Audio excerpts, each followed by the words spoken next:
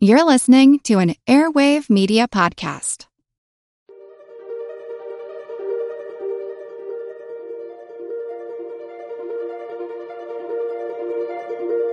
Over 7 million different animals inhabit our planet. Time, but we're going to do our darndest, and we're going to have a lot of fun. And if you're not already a fan of mountain gorillas in general, great apes in general. What can they teach us? Gorilla, if a ladybug or a butterfly lands on a gorilla's hand, they're going to hold it up and look at it. Many species are in crisis and need your help. Join the movement at allcreaturespod.com.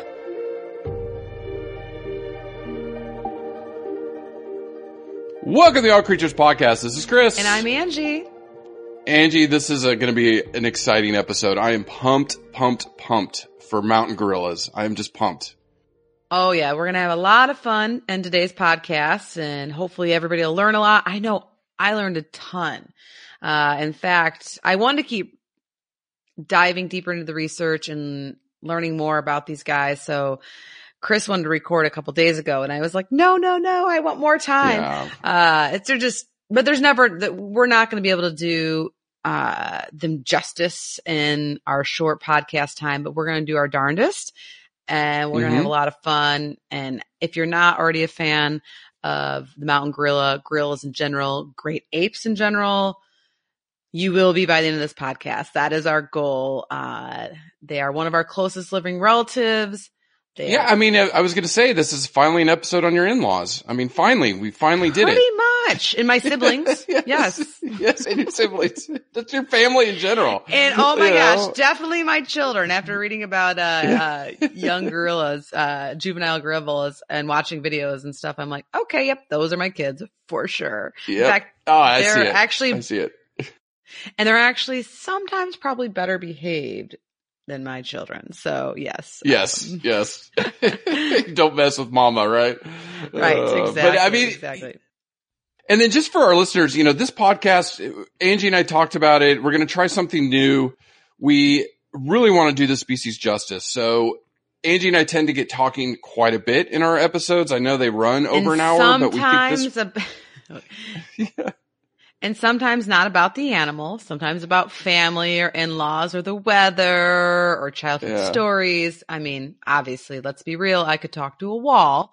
So it does get a little long. So yeah, we're maybe going to try splitting it up and doing 2 episodes. That way, if you only have time to listen to one, you can pick out the one that you think is more important and go from there. But hopefully you'll listen to both.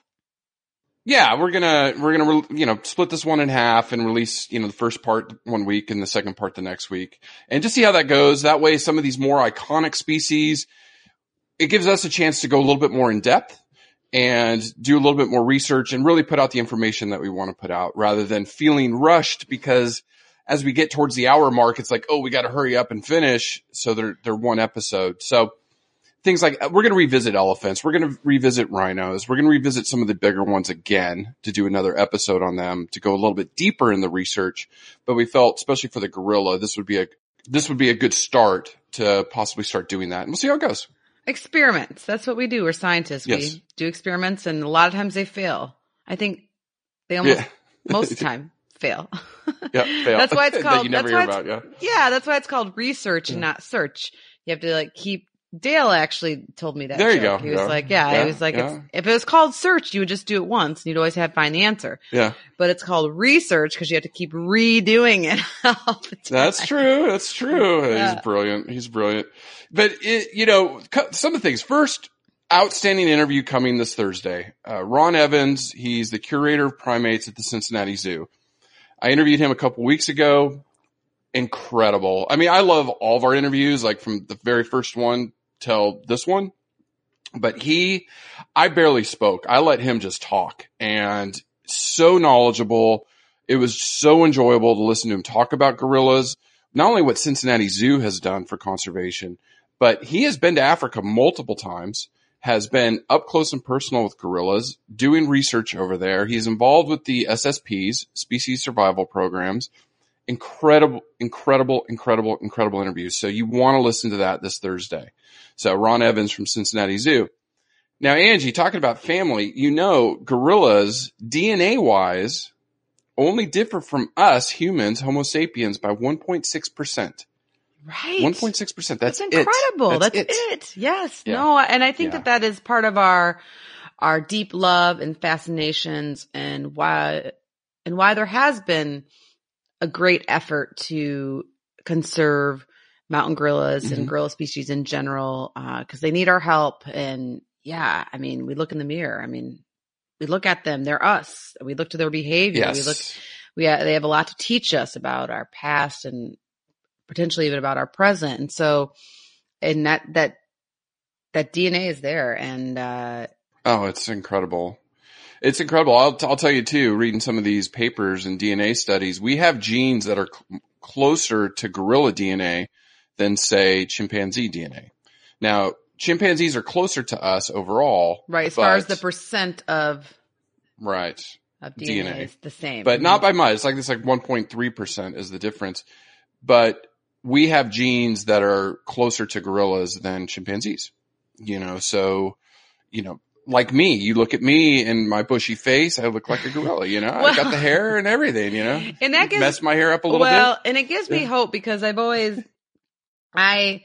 this research this past week or so has really re-sparked an interest for me in great apes. Looking back at my years as a keeper, I regret not working more closely with the great apes. I did a little bit of primate, little small primate work, as an intern, but I didn't have that intimate relationship that you do when you're a keeper or a researcher.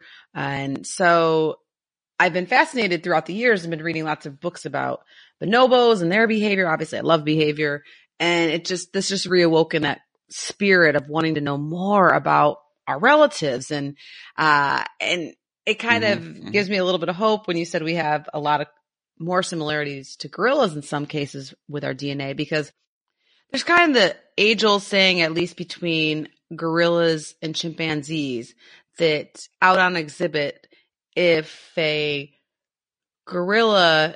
ladybug or a butterfly lands on a gorilla's hand, they're going to hold it up and look at it and be inquisitive about it, and then probably even set it down when they're done with it and let it go.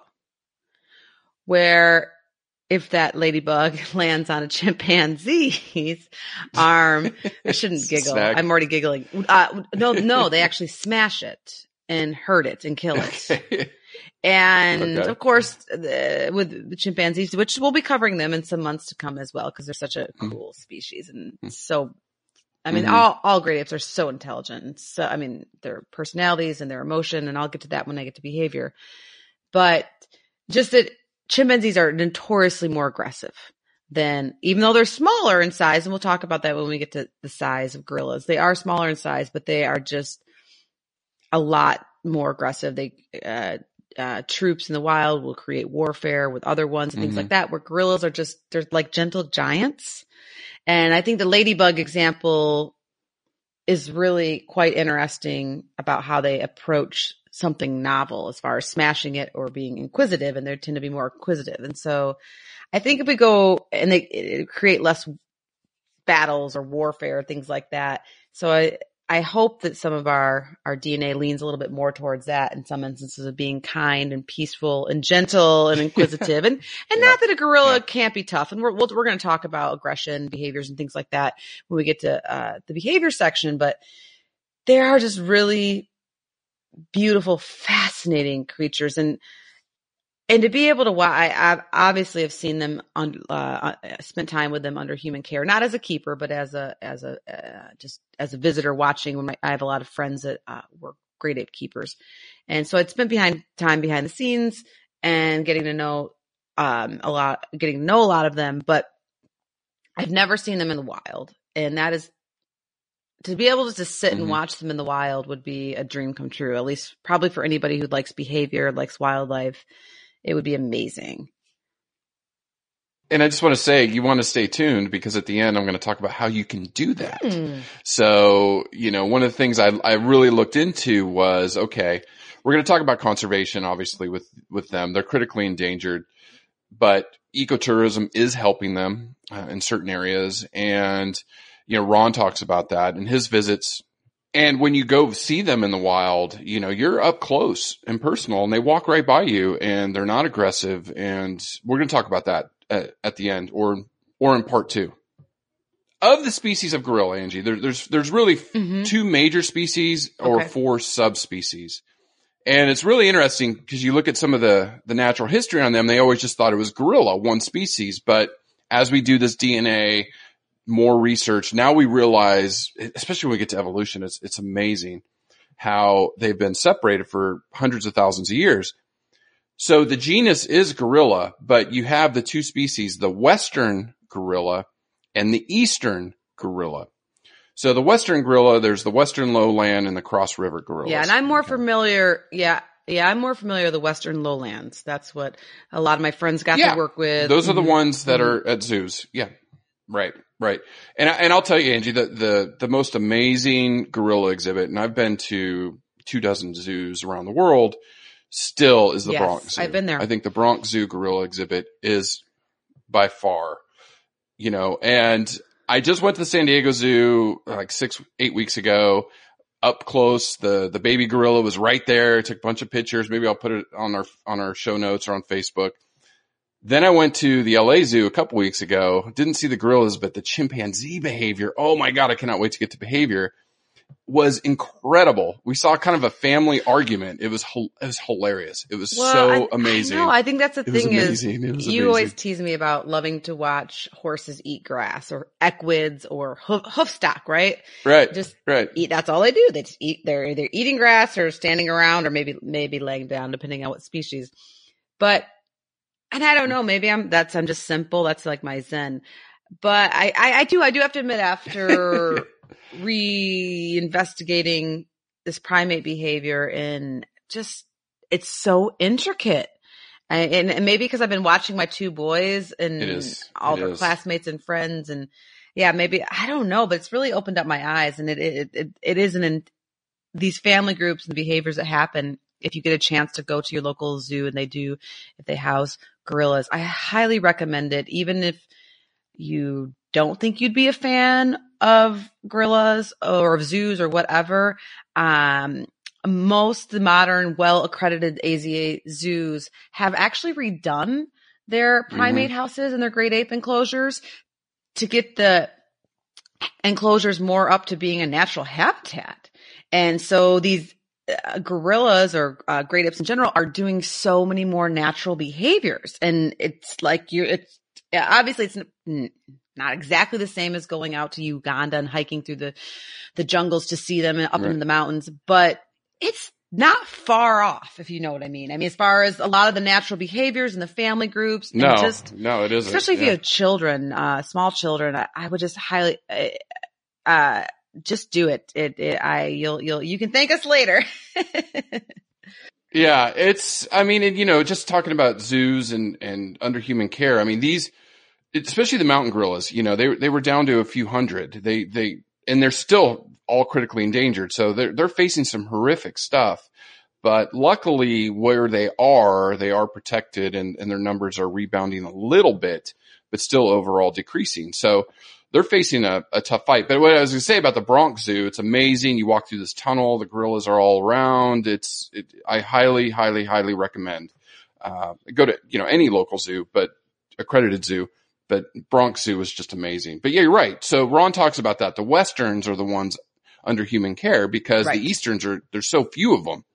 And, we've got to protect them where they're at in their shrinking habitat. So the Eastern, you have the Eastern lowland, and then of course the mountain gorillas. Now, I mean, I think most people, again, like some of these bigger species, we know what they look like. Like I just said, just imagine your hairiest uncle. Everybody knows King Kong. King Kong was King Kong, right? That kind of thing. A gorilla, right?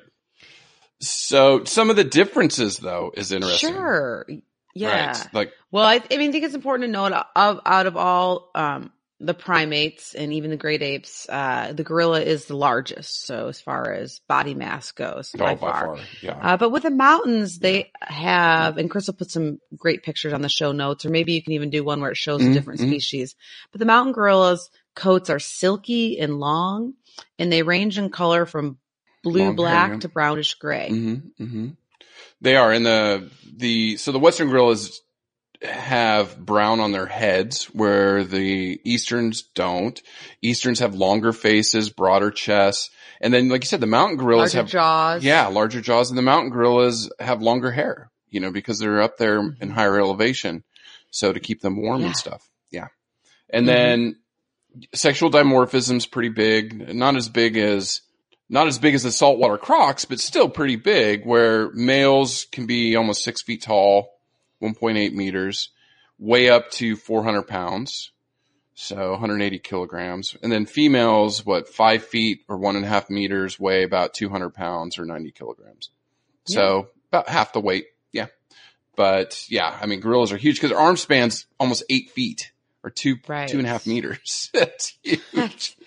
And that is something to note too, that we may have covered in when we did orangutans a while back now. But gorillas' arms are longer than their legs, where right. Yes. Yeah, I think so. Yeah. Yes. Whereas with humans, our arms are the same length as our legs, right? Like we can open up our arms to our height. Right. Almost. Or is that another old wives' tale? I don't know. No, I mean, I've got an incredible picture here, a comparison of apes. I mean, the gibbons, oh my God, the gibbons look like they have the longest arms. That's They look freaky. Those arms are used for brachiating. That's your word of the day. Even though we're not talking about gibbons yet, we will here in the future, but they brachiate from tree branch to tree branch. Oh my God. I didn't even notice that. It's like, okay. So looking at this graph, I'm going to post this one up. So our hands come about halfway up our thighs or just a little bit lower. Gorillas almost to their kneecaps, chimpanzees to the kneecaps, orangutans past their kneecaps to their shins, gibbons almost to their ankles. It's such a funny picture. I'm going to put this on the show notes. Gibbons. Oh my God. I'm going to send this to you. It is freaking hilarious. I got to spend my Sunday afternoon watching the white cheek gibbons at the Santa Fe College Teaching Zoo, and lots of fun there. Yeah. They're busy. Now, the gorillas, they are. Now, the gorillas are in Central Africa. So the Westerns live in West Central Africa, so Gabon, Cameroon, other countries, right? The mountain gorillas, are the Eastern. They live in the Congo, the Rwanda, and Uganda. And it's separated by about 450 miles or 750 kilometers. And it's really, the Congo River was the big thing that split them, which is crazy. And when I get to physiology, one of the things I talk about or characteristics of gorillas is they hate water. They're scared to death of water. So you have this huge river that has been running for thousands of years that has separated these animals into the different species, the Western versus the Eastern. So really interesting. And then also just the just totally different habitats. Correct. To the Eastern. Sure. I versus mean, as the their name implies, mountain gorillas live in the forest high in the mountains at elevations of 8,000 to 13,000 feet or 4,000 meters. Mm-hmm. And the temperatures can be sub-freezing at night. And, the totally different type of food. And some call it the Afro-alpine meadows as far as the type of forest they live in. The cloud forest is another way forest. I've heard it described as that as well. Yeah. So I mean, that's some elevation for sure. They need that longer hair. They're up there high. Mm-hmm. They're really up there high. The Virunga volcanoes. I mean, just the mountain gorillas are in the mountains, period. Mm-hmm. Where the lowlands are more swampy areas near sea level, things like that. So vastly different. And and they've adapted, right? They've adapted to live, as we'll cover in this podcast, to live and thrive and survive up there. Now, when we're talking specifically just like Eastern gorillas, like I said, the mountain gorillas are up high, the Eastern lowlands. One of the things that they like to live in, the lowland ones is the bamboo forests, but there's still forests ranging from, when we say eastern lowlands, they're not as at sea level compared to the westerns. So they're still up there in elevation a little bit, 2 to 10,000 feet. So they're not quite as high as the mountains, but they're still adapted to more of a forest, high elevation living, with that and, the bamboo. So, Angie, I've been following gorillas for over 10 years, thanks to you. I know you have your gorilla shirt on today. I know. I'm at San Diego Zoo. We were getting ready to start. And Chris says, wait, I've got to put on my special shirt. My special gorilla shirt. And I'm like, you go, boy. You put that shirt on. I think I've had the same shirt on all weekend, but and it's definitely not a gorilla shirt. I know. Smell you from here. I was going to say, no, I had my zebra shirt on to go to the zoo this afternoon. So, Yeah, there you go. But no, I've read some studies on gorillas and not as much as I have in the past week, but still had an interest in them. And I just, and they are facing some insane pressures. We're going to talk about Dian Fossey a little bit later in the work she did. They are in deep trouble. So I'm just like, why care about gorillas? It's not only are they a critical piece in the ecosystem, it's just one of our closest relatives. If we can't protect them, can we protect anything? Yeah, exactly. It's just, yes. It's just, so, yeah. Well, and there's lots of different sides to the story and lots of arguments in their favor. And one of the first key roles that a gorilla plays in the ecosystem, as we'll touch on when we get to nutrition, but these animals are basically vegetarians and they eat a lot of plants. So their role for being an important part of structuring plant communities, as we've talked about in this podcast, is incredible. I mean, and what they eat, the seeds they spread, things like that, we're only just starting to understand that role. So once again, if you wipe them out, what are you doing to the plants that they feed on and then the seed dispersal and structuring these plant communities? So that's if you want to look at it from wholly just an ecosystem role. And I mean, it's just to jump in real quick. I mean, that is really, I think in the last few pods, we've really been talking a lot about, we started with the hummingbirds and their pollination, right? Now we're talking about, some of these other species that consume plant matter and go around in seed dispersal. And then you're talking about the plant communities. So I'm sitting here thinking, I'm going back a year ago when we covered the flying foxes. Oh, yeah. I mean, think about their role with fruit, and we talked about seed dispersal. So what we've done the last year and a half. We need we need like a plant specialist to come on here. I know. I should know more about plants since my parents are farmers, but yes. And I did take a lot of plant biology. I took a lot of plant biology classes, and I'm sure if I studied it as much as I just study animals and watch animal videos and learn about animals, I could maybe pick up on it. But I don't really understand the vast importance of what these vegetarians or seed dispersers really do for plant communities. And I mean, it's a whole, oh my gosh, it's just, we focus on mammals, you and I in our research. Yes. And our studies. Please keep me away from the invertebrates. And then we start talking about, painful. We start talking, yeah, but you start thinking about not just them, but then you do think about the insects. And then you're seeing news articles now popping up about how they're crashing. And then you think about, all the microbes and the soil and the plant communities, and just all of this together is starting to crash. Sure. Because we're taking out key species. It's, you take out the gorillas, what's going to die off? What trees are going to die off? What plants will die off? What other species will die off? What will take over that they were keeping in check? Right.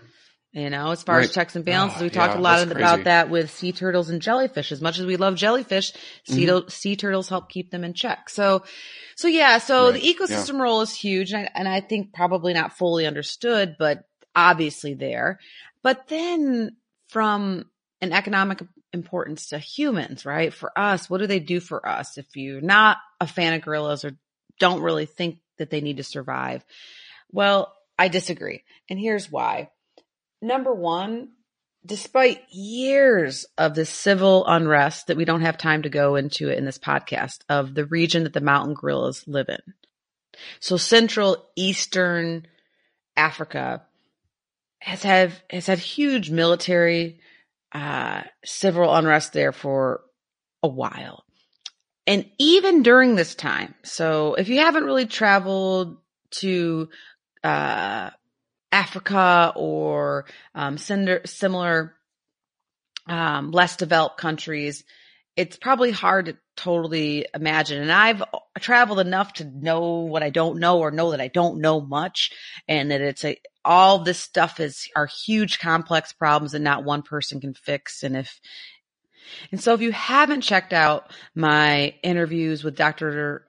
Barney Long on the Saola, which is an amazing hidden ungulate in the Vietnam and Laos area.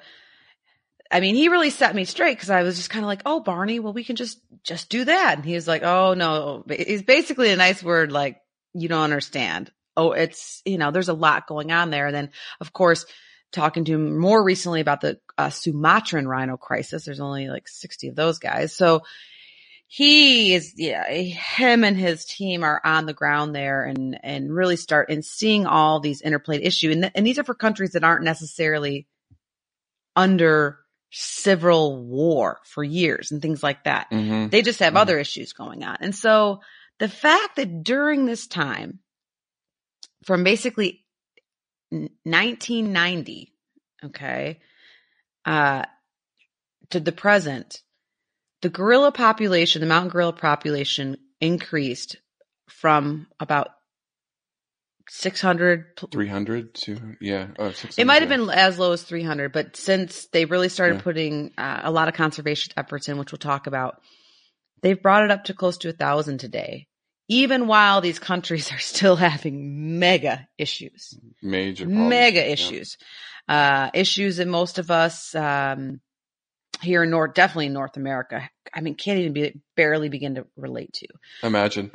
And so the conservationists and government officials internationally from, of course, Rwanda, Uganda, and the Congo, plus all of the whether Europeans, North Americans, people that are coming in to try to help these guys, somehow figure out how to work together to help get these numbers up and help protect this guy. And the mountain gorilla is heavily protected and regulated in those countries. There's a few issues with poaching and stuff we'll talk about a little bit later on in conservation, but man, people came together. It's like, a John Lennon Beatles song. People came together for the mountain gorilla. It's not out of the woods yet, not even close, but it basically is shown what we can do as a team, international team effort when we want to, for lack of better terms. I know I'm making it sound way easier than it is. It's not. And then, even with that said, for some of these countries that have experienced all these economic and civil unrest there, gorillas are visited by ecotourists, which has really enhanced the local communities around them. So we've talked a lot about this podcast about pros and cons of ecotourism, but I think hands down for gorillas, it's helped save them and it's helped the communities around them. And that is a win-win for both the communities that are experiencing this really impoverished, civil unrest, war-torn times. But then it helps the animals out. It helps mountain gorillas, and then of course, all the animals inhabit those alpine cloud forests too, right? So not just the gorilla. There's other tons of species there that are probably, I don't know if they're critically endangered, but endangered or their numbers are low. And so when you kind of focus on a large mega herbivore, right, for lack of better terms, as a mountain gorilla, the trickle down effect that saves the species and the plants around it and the community are huge. Yeah. And you were talking about the ecotourism part. Reading the story about gorillas, and then it even made me think about Nepal. And I remember reading some studies on snow leopards, getting the locals to buy into it. So like you said, the locals are benefiting. The money is going to them. So when we went to, a year ago, and we haven't made an announcement yet, but we're going to be doing something with Corbin Maxey again here pretty soon. But we went back to the trophy hunting and show me the money, right? It's always about the money. That's like, what your awesome father said. Like Big Randy always said, when it's not about the money, it's about the money. It's about Bless the money. his heart. It is. And so all that money goes into the local communities. They have bought in, they help support and fight, and they don't like the poachers, so they're hunting the poachers. They're keeping them out. Same thing's going on in Nepal with snow leopards. The locals realize ecotourism, these benefits of maintaining these animals. So I think that's the winning strategy. It's just how do we implement that across the planet? Correct. How do we keep doing it and fighting it? So, very good points. It's right. And I'll touch on a little bit too when we get to conservation, but there are some cons to ecotourism, so it has to be done right. And that's, I think in the mountain gorillas, it's done well because the population is so heavily monitored because each individual is so precious, and so important and critical for this population to thrive. But yeah, in general, ecotourism is a term that needs to definitely be defined. Just like you can go to any old zoo, or you can go to an accredited zoo, which has expectations of certain standards are going to go above and beyond and exceed. And you're going to see animals in their natural habitat and enrichment and, wonderful medical care, just on and on and on and on, as we've talked a lot about in the podcast about accredited zoos. And that's what you want to do. And I think with ecotourism, it is the same. So you don't have to worry about this necessarily in Uganda if you go to see the mountain gorillas because it's heavily monitored. But in other places, if some guy, something's just flashing up a sign like ecotourism, you want to make sure that that word means the same to them as it does to you and that they're holding up high standards as well. Yeah, and I could see something like, taking a cruise around the world, like, going to some of these ports and some of these other countries and like, oh, let's go see these animals. It supports ecotourism. It's just a marketing ploy, right? Correct. What I'm going to cover in the end, talking about these ecotourism companies, I mean, this is heavily regulated in Rwanda and Uganda. Oh, yeah. Buying the permits. Oh, yeah. Very, very, very controlled. Yeah. And, it's the real deal. I'm going to do it. It's on my bucket list. It's on my bucket list now. It's on my bucket list. Cool. No, it's definitely on ours too. I just don't see the finances. Well, you're going to tell me how much it's going to cost. So I am.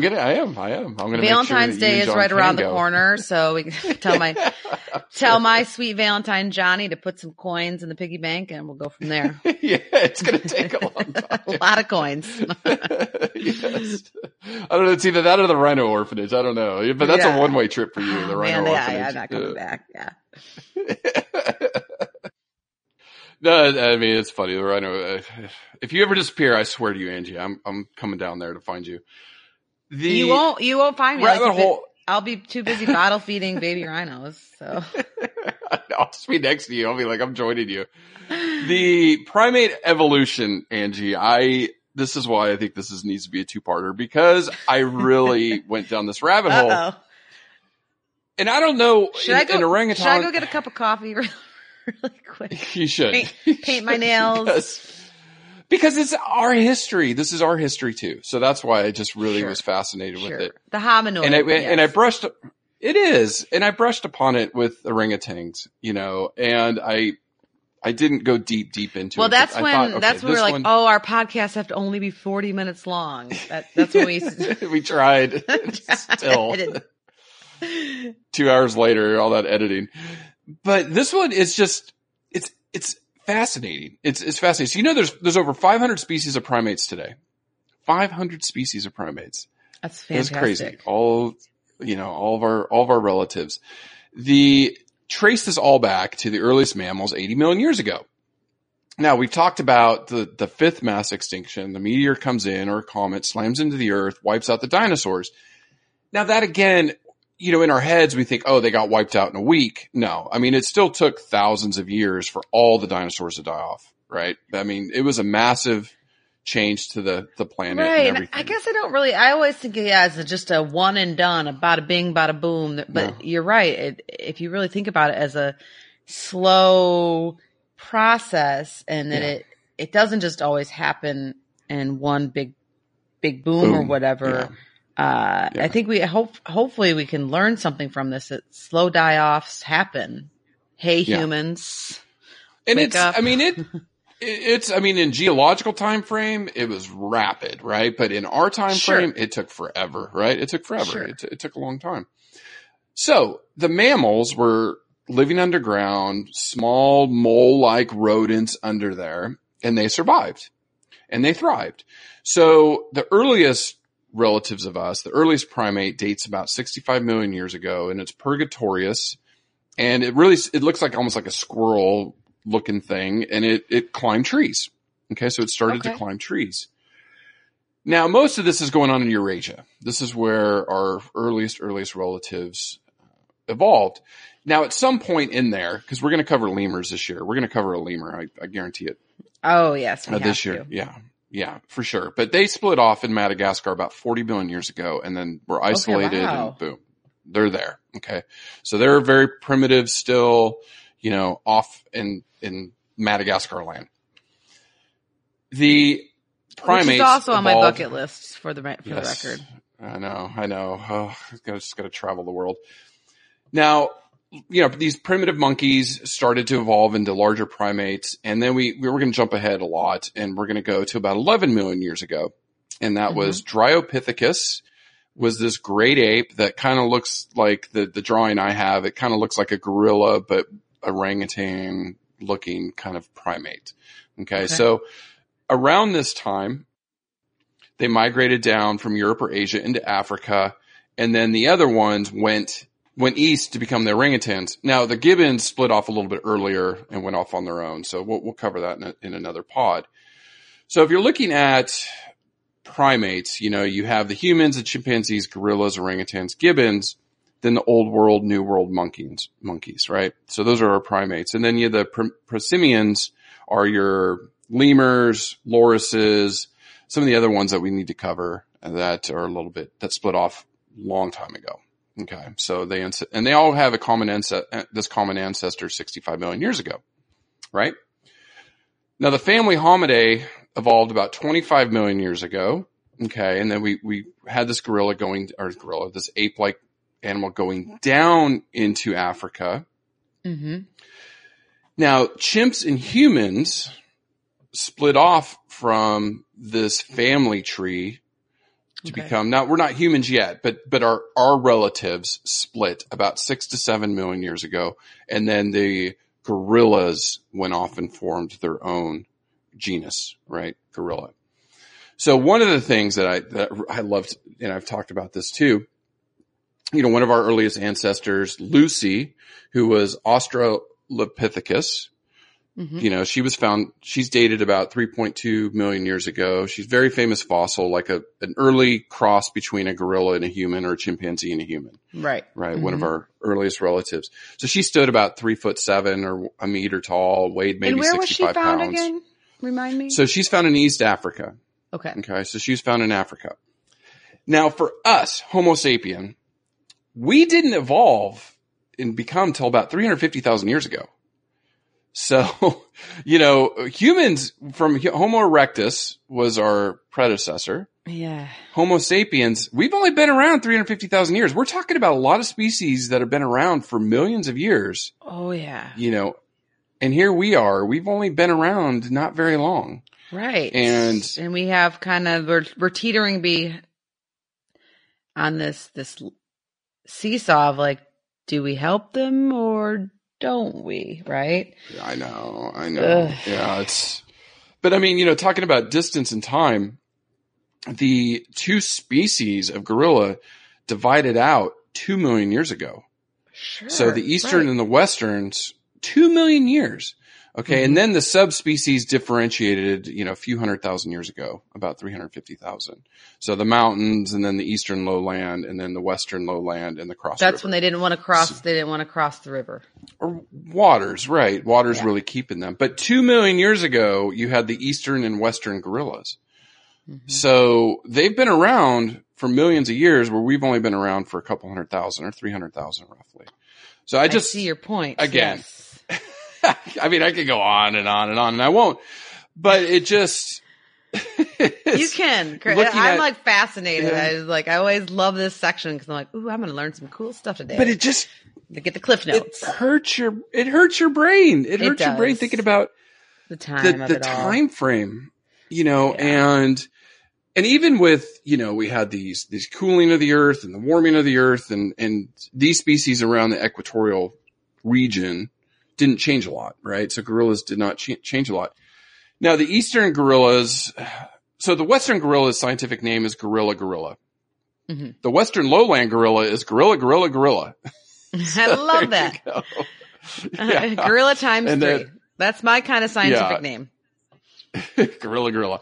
Now the easterns is gorilla Berengi, and then the mountains are gorilla Berengi.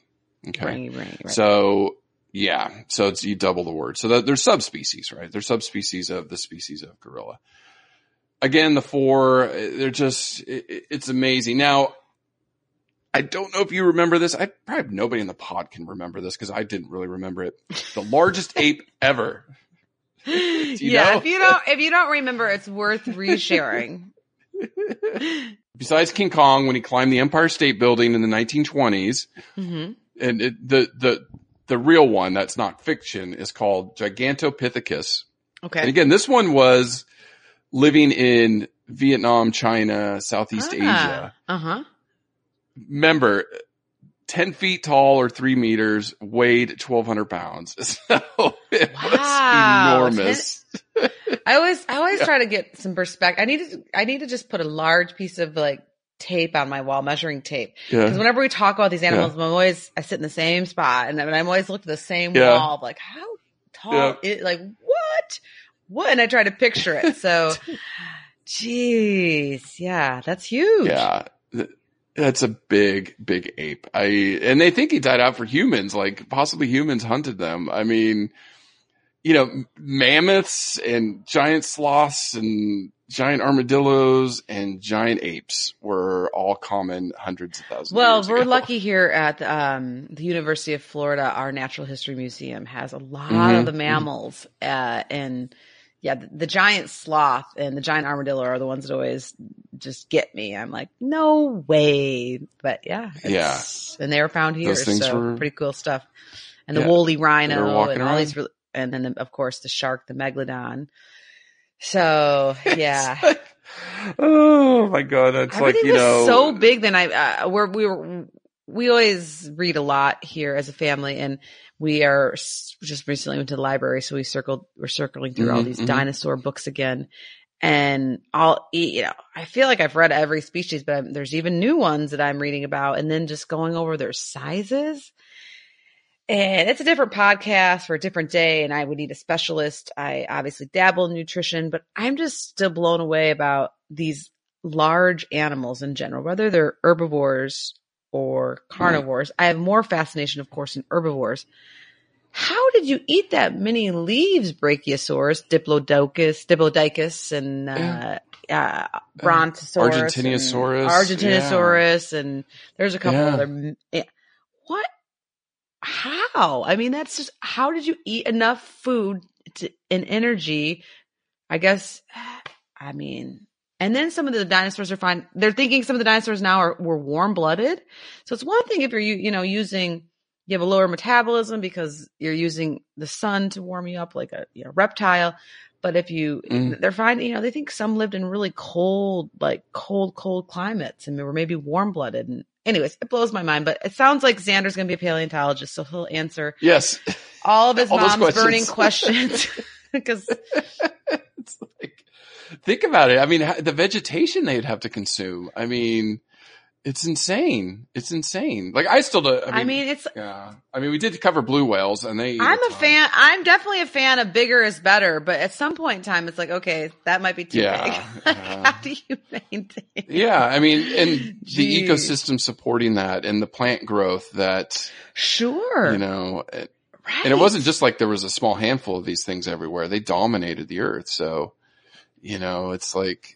All herds over of them. Every continent. Oh, it's crazy. It's nature, biology, the natural world is awesome. It's just awesome. Yes. It's just awesome. Get your kids into STEM. Yeah. And science, technology, engineering. Mathematics. What's the M? Mathematics. Yeah. But Clearly I need a little bit more practice. I'll tell you, I had this Yeah. talk last night with a good friend, and she and I were talking back and forth about the arts and sciences. Arts are important for creativity and thinking. So right. So it's a now, careful balance. now there's STEAM, right? Yeah. The whole Yeah. STEAM analogy. So that's science, technology, engineering, Arts. and mathematics. The arts are pretty. Yeah, arts are huge. Yeah, they're pretty important. Gorillas on. Oh, are we going back to gorillas now? Yeah. Okay. Well, that's a good one. Yeah. So back to gorillas and not dinosaurs, but gorillas live about 30. They're so goofy. I know. They live 35 to 40 years. Okay. In the wild. Under human care, they can live up to 50. Okay. Do you know who the oldest was? 50. Do you know who the oldest was? No. I should, Yeah. but I Okay. So don't. it's Colo. She lived at the Columbus Zoo, and she lived to be 61. So she was, Oh, bless her heart. she was Good for an her. old grandma. So they, Aw. 61 years is normal for them. Now in the wild, this is kind of sad to think about, but gorillas are vulnerable to being eaten by leopards. So leopards can get them. Okay, yeah. Which is, it's rare, I think, and maybe smaller. I don't see a silverback being taken out by a leopard because leopards are not that big. I was surprised. Right, no. I was surprised at how small leopards were. Like compared to when I first saw them, I thought, oh, leopards are these big cats. Compared to lions and tigers, they're tiny. Right. Or smaller, not tiny, but much smaller. Smaller, Yeah. sure. Mhm. Yeah. So, Well, it's probably more the juveniles, the infants, Right. and we'll talk about this when we get to behavior, but that's one of the silverback's roles is to actually protect. So if he's doing his job, they're probably not, a leopard's probably not going to mess with them. But yeah, there's always, sometimes infants fall behind or they go out and play. The juveniles will go out and play, go away from mom and dad's or the troop site. Right. So right. yeah, it's a circle. Yeah. It's a circle. Yeah, of I life. know. But when numbers are barely in the 1,000, I think the numbers we'll talk about are like 600 mature adults. Mhm. So 400 immature. We need those immature guys to grow stay up. alive, Yeah. right? Yeah. So Yeah. Keep the leopard. So leopards, go eat something else. Darn Go it. find some little hoof stock somewhere. Yum, yum, yum.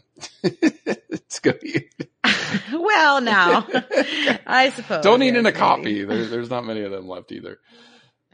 No, Yeah, right. yeah. Exactly. No, it's getting, geez. No, but I mean, it's, even going back to our history, just to kind of, sum all this up with evolution and life cycles and predation.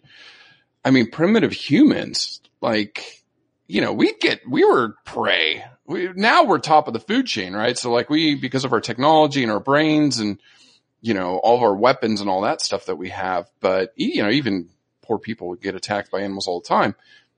But back then, with a stick, I wouldn't want to meet a leopard, it's like, No. yeah. I mean, No. poor little Lucy, 3'7" walking around, like she was a snack, especially when they had, all the big cats they had back then. My goodness. We were probably middle of the road, little snack for a giant. No, that's how we had to basically outsmart them, right? Yeah. And yeah. No, It's a miracle we survived, Yeah. through the years, and it is. how these primates But and chimpanzees. we're doing fine now. Yeah, now we dominate. Now we're doing fine. Now we gotta take this population boom that we've had and do something for the good with it. Millennials, I'm talking to you. Yes. And my children.